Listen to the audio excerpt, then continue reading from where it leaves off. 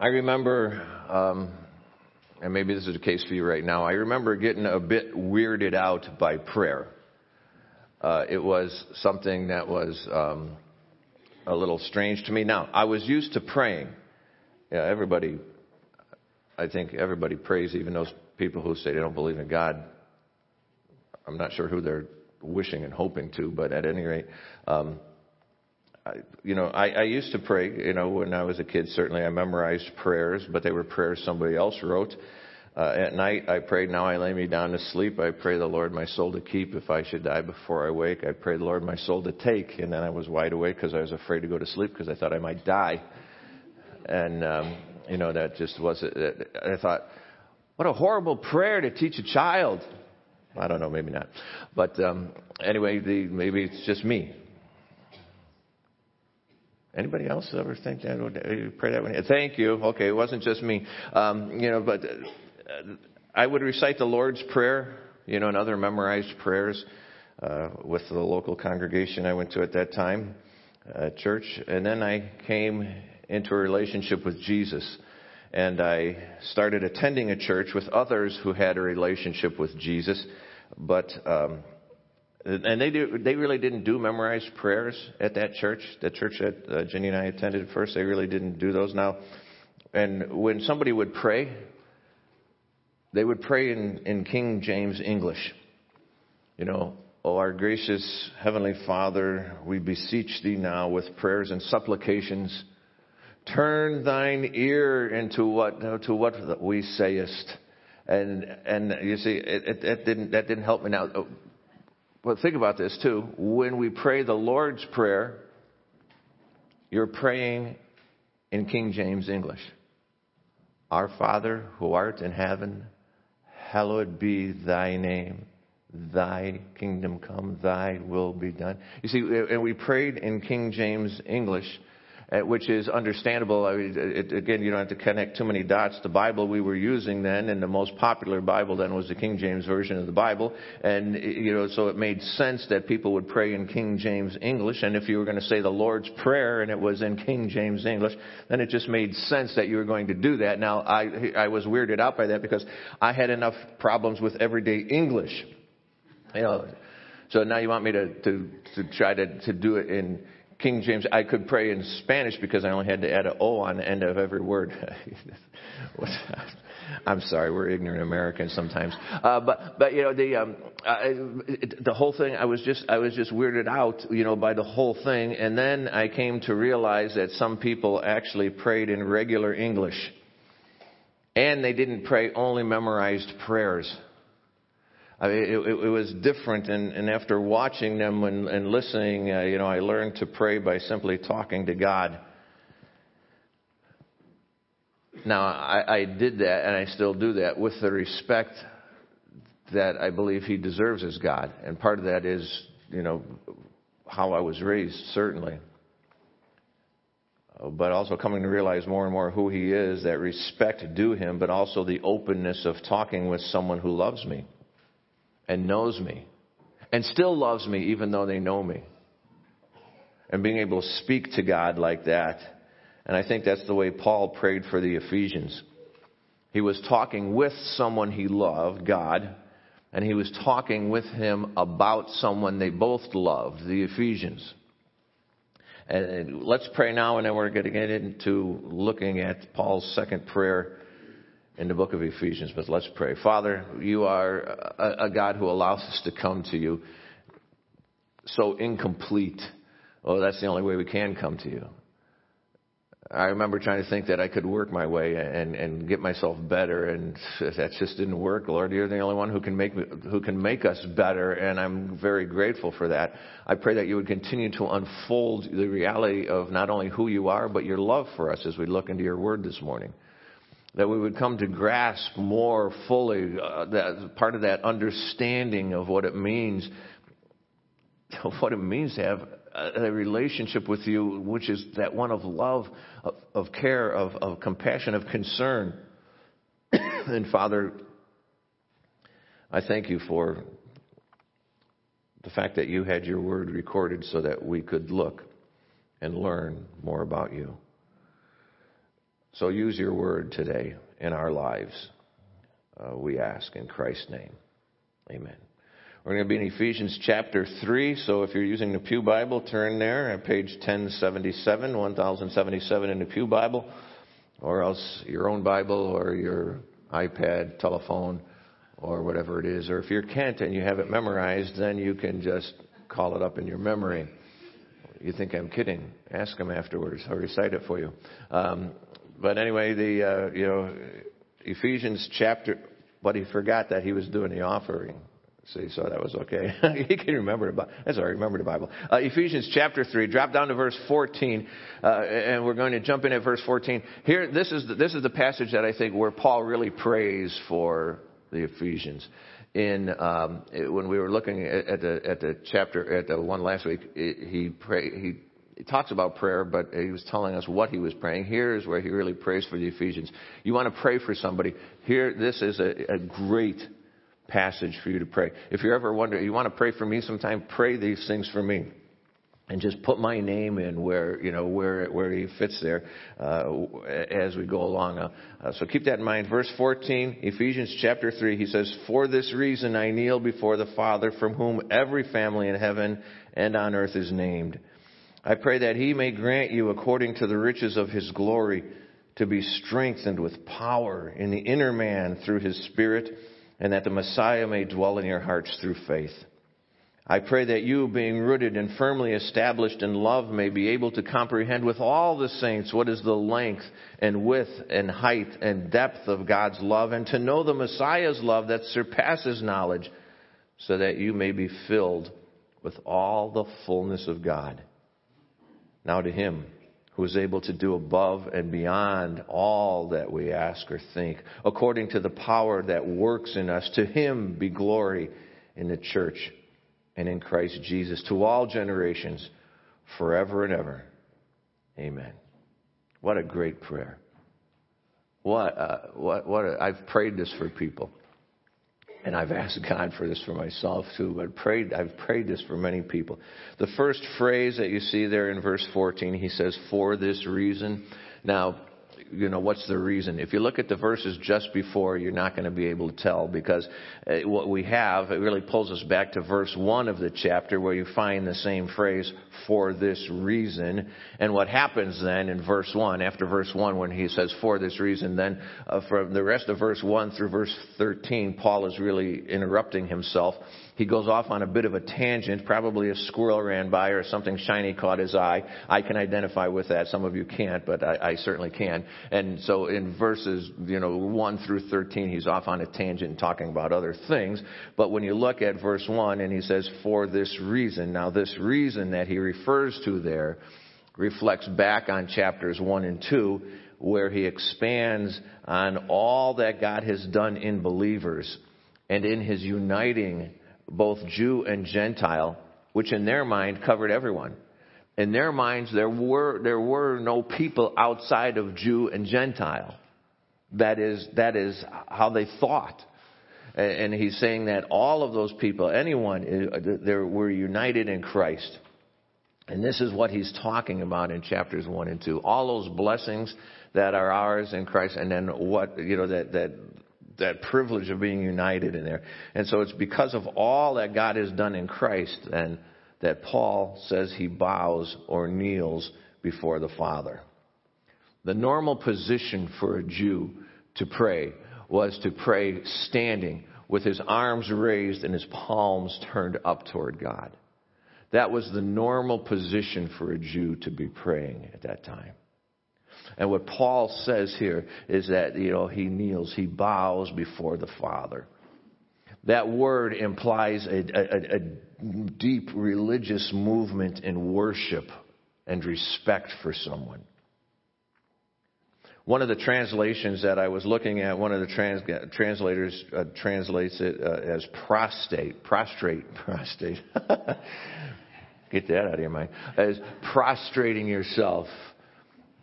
I told you I have trouble with everyday English.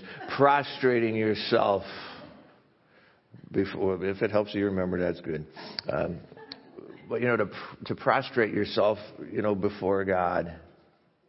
And to come before him in that expression of deep submission to God as God. Not to, when I told you that when I pray, I try to pray always with the respect that's due God.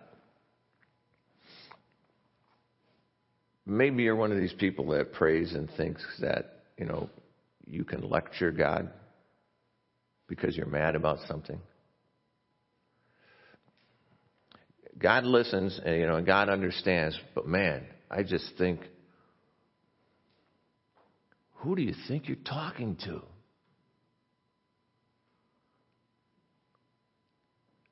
I can remember sometimes speaking with less than the respect I should have to my mother. And I can remember her saying to me, who do you think you're talking to? Your friends on the street? She was right. Sometimes we approach God, and what he should say to us is, who do you think you're talking to? And we need to, this word conveys the fact that we are talking to him with that deep submission of realizing he is God. He is God. Yes, he's your friend. Yes, he's God, though. And we need to approach him with that respect. We're told in several places in Scripture, that one day every knee will bow to him. Isaiah chapter 45 says, by myself I have sworn, truth has gone from my mouth, a word that will not be revoked. Every knee will bow to me. Every tongue will swear allegiance.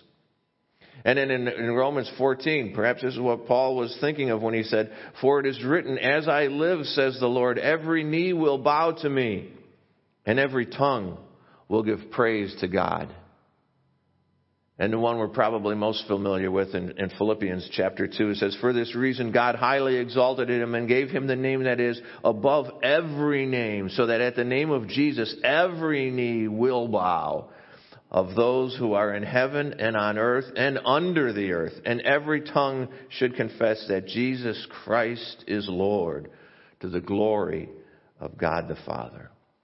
One day, every knee will bow. And see what it says there at the end of these verses, to the glory of God the Father. Now, if you still have your Bible open, and I hope you do, look at verse 14. Because what he says right there in verse 14, he says, for this reason I kneel before the Father from whom every family in heaven and on earth is named. Verse 16, I pray that he may grant you according to the riches of his glory. According to the riches of his glory. Now drop down to verse 21. Verse 21, what does it say?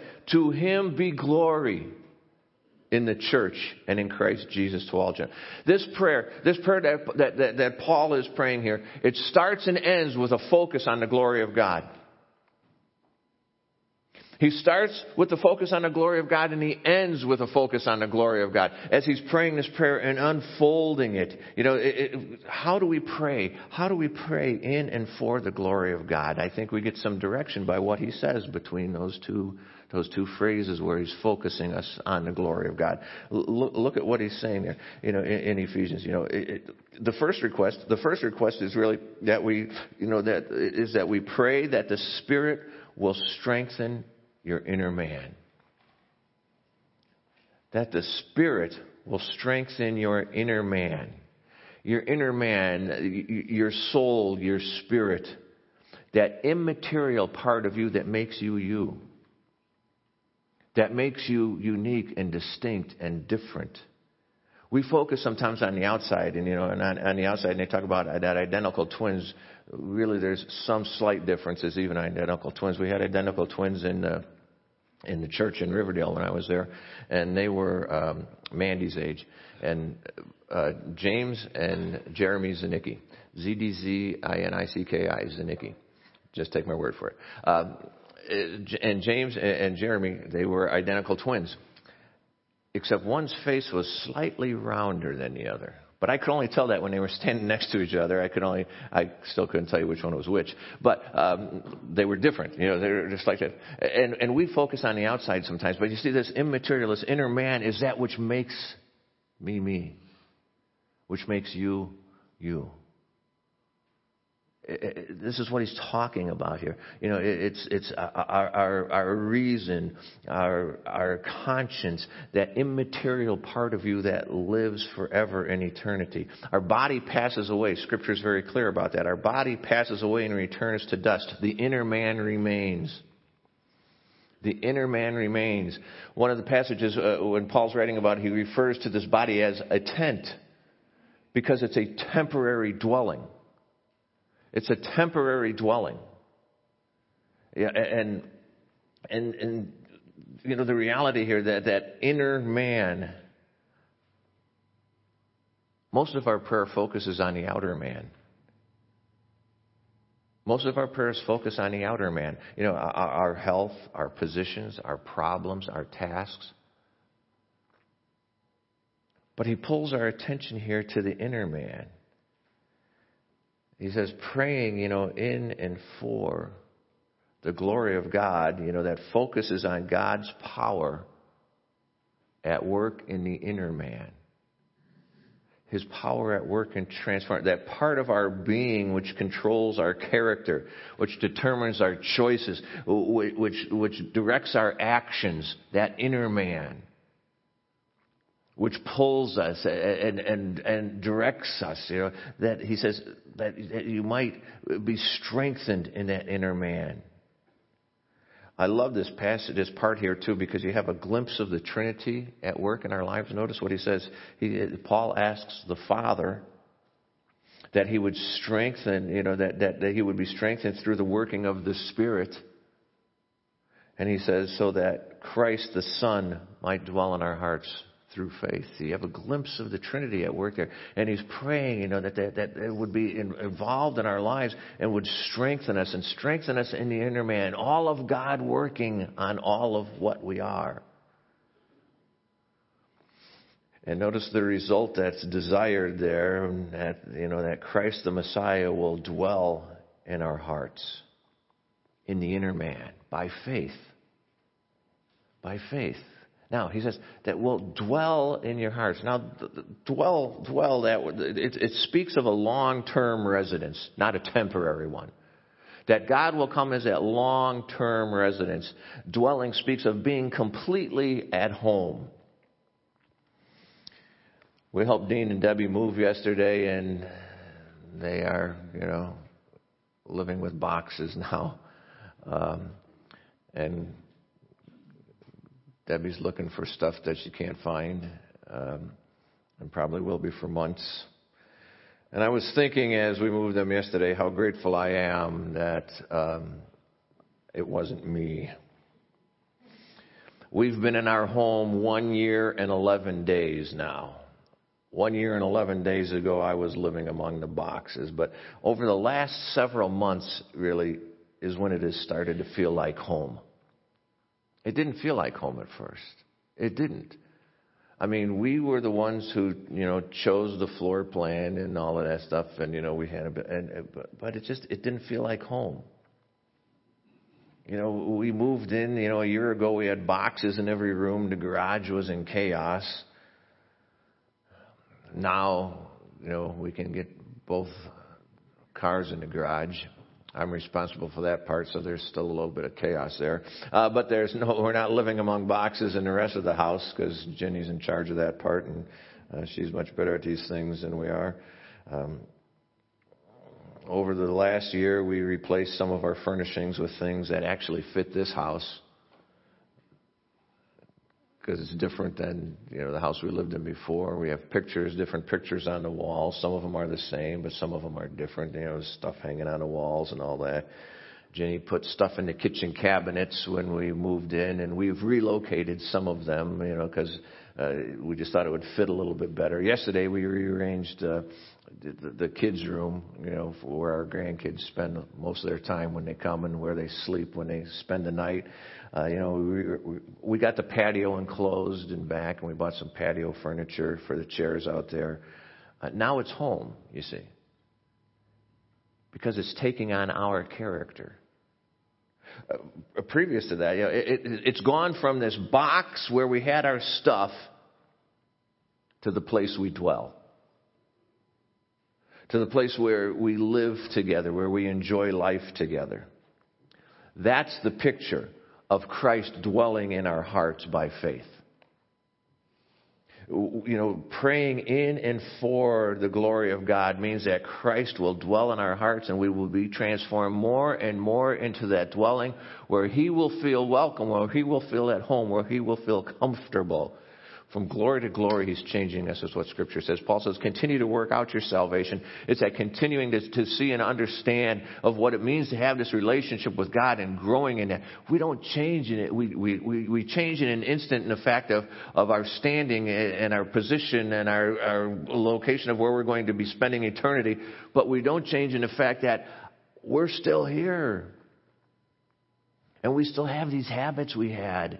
We were talking about this in Sunday school a little bit. We still have these habits of the way we talk and the things we do and all that. And some of it takes time. And it takes time to weed it out of us, if you will.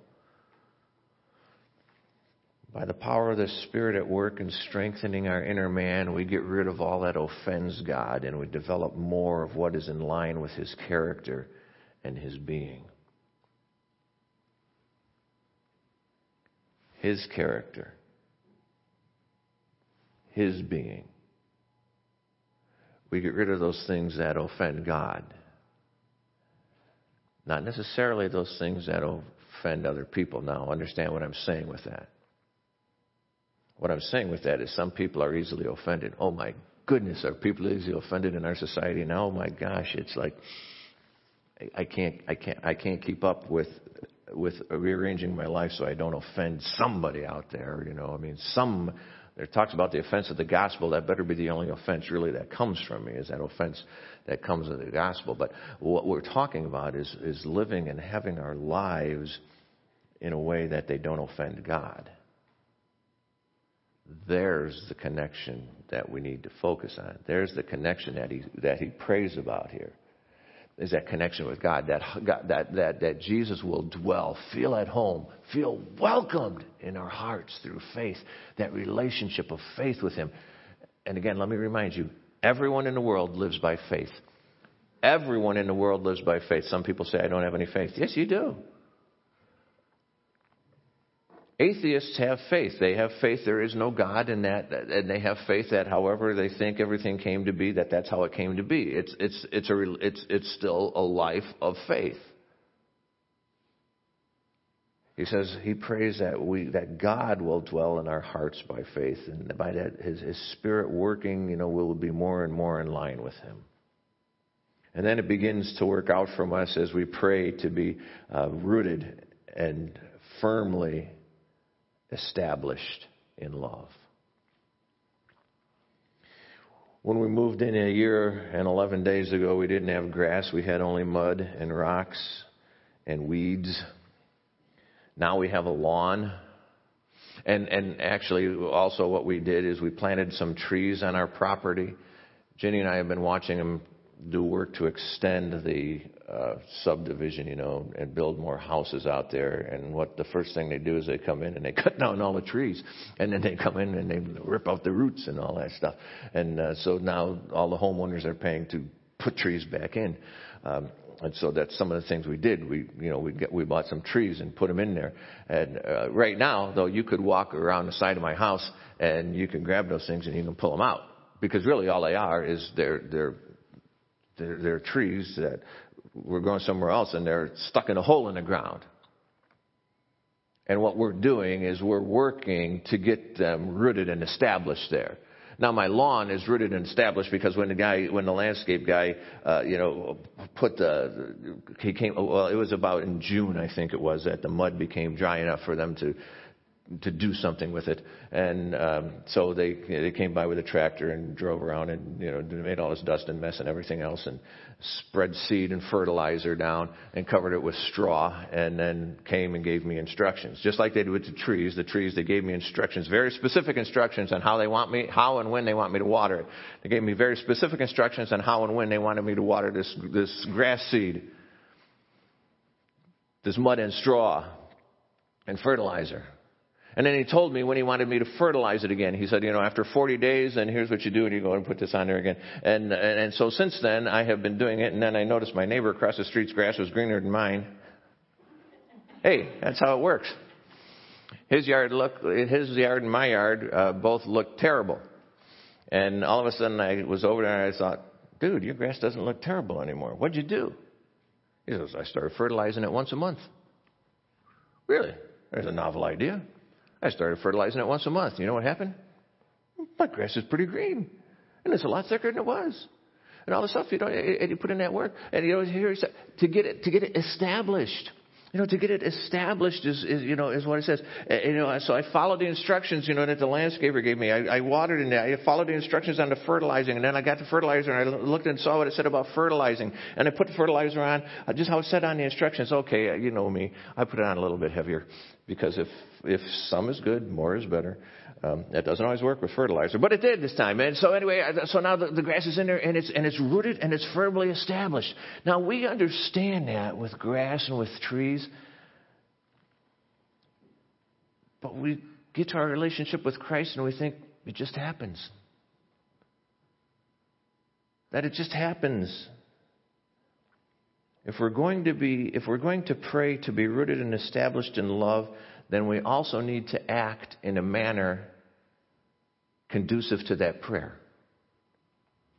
You need to put in the effort. Every single Christian, every person in a relationship with Jesus needs to have a regular time of reading, thinking, discussing, and praying that will get you into the Bible and will get the Bible into you. Because in the Bible, we learn about God. We hear about God. We see God's character. We see His love.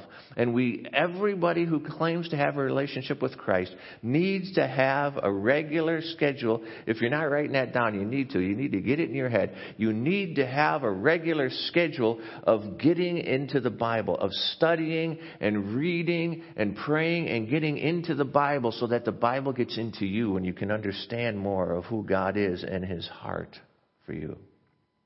And you say, I don't have the time. You're right. You don't, because we live in a society that just has way too much to do. You don't have enough time to do everything you want to do, period. You don't.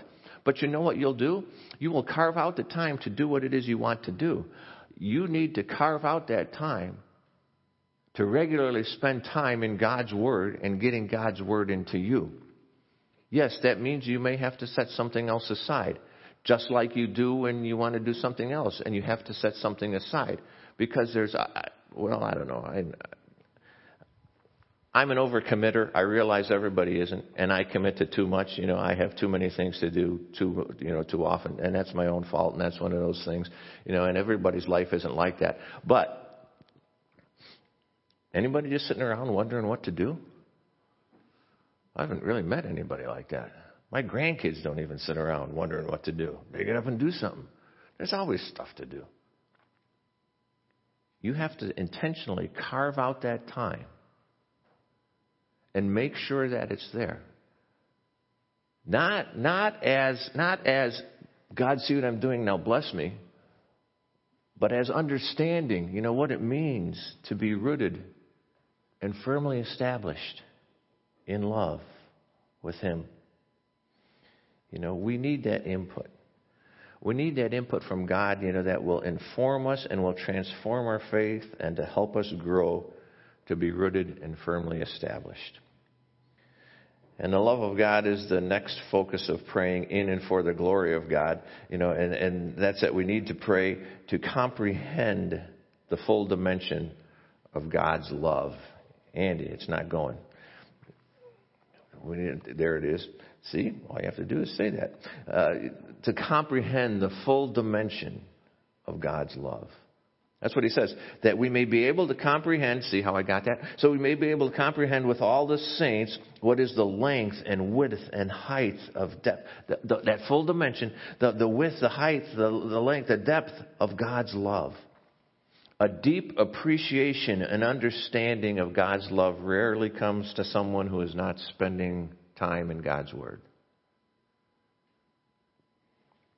Because in the Bible we see the love of God unfolded as He sweeps in with creation, and He ushers man into this perfect environment created for his enjoyment, created for spending time and interacting with the living God and walking together with God. And you see that picture there.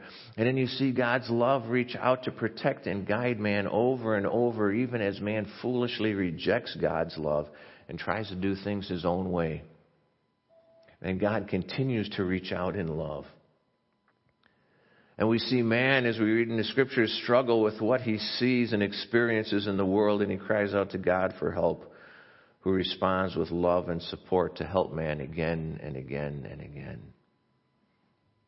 And we see, and as you read through the Old Testament, and you will see that as they walk with God, and then all of a sudden they begin to become independent of God, and they begin to do their own thing, and they begin to fall into sin, and they begin to chase after things that draw them away from God. And as they do that, and then they find themselves in a bad place, and they turn and they pray to God, and He again accepts them and loves them and helps them to grow and helps them to know and helps them to understand as He reaches out to them in love when they turn to Him.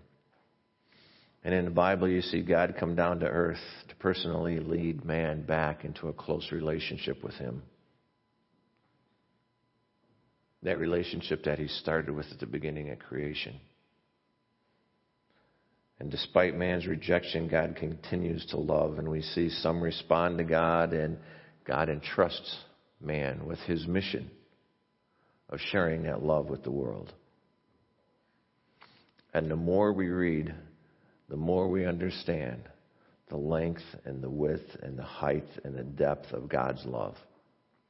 And we begin to be so transformed by His love that we become new people. He says, and behold, all things have become new. We become new people as God continues, as we realize more of who He is, and that love has that effect in our life. And we begin to live more in and for the glory of God as we really come to know the Messiah's love. As we come to know the Savior's love. Because as we see His love more, we become grateful that Jesus didn't consider equality with God something to be grasped, but that He set aside His right to stay in heaven. And He came to be counted as a sinner, even though He Himself knew no sin on His own. He came to be counted as a sinner to pay that price for us. And as we read His Word, we become overwhelmed by the truth that while we were yet sinners, Christ died for us. While we were still sinners, before we even cared and realized who He is, before we even knew of His love for us, He died on the cross for us.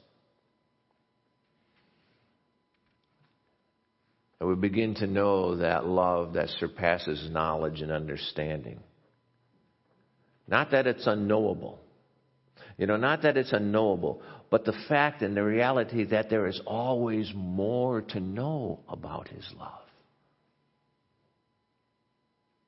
And to be able to grasp that.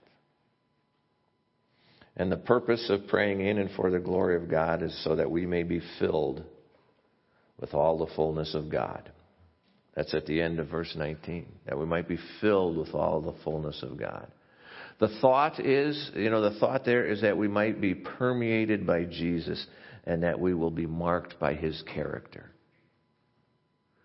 As we begin to understand more of who He is and His love for us, we are marked more and more by His character.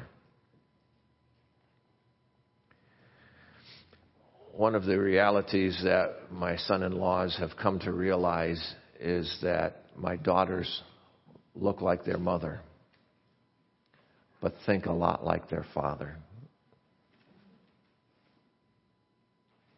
They were raised by me. Well, and their mother, which took off some of the hard edges, which is a really good thing. And we were all amazed when Pete and Jess got married, and the girls looked at me one day and said, "He turned into you." You see, because the more time we spend with someone, we begin to be like them. And sometimes that works out good. And be careful here, because sometimes it doesn't work out good. Because I will tell you, too, one of the things my mother used to say to me when I was saying things and being disrespectful to her sometimes, and sometimes she would say to me, "Who have you been with?" When I was a little kid, who have you been playing with? Because of the way I was acting, you see. Who you hang out with influences your character. And so we pour our life, our time into that relationship with God, and you see, and what happens is we begin to be filled with all the fullness of God. We begin to be permeated by Him and have His character. The thought that we can have a relationship with Jesus and yet be unaffected, the thought that we can have a relationship with Him without becoming more and more like Him is ridiculously illogical. It's foolish to think that you can have a relationship with Him and that there will be no change in your life. Because then you don't have a relationship with Him. You have some kind of religious thing you're doing. And that's not the relationship with Him.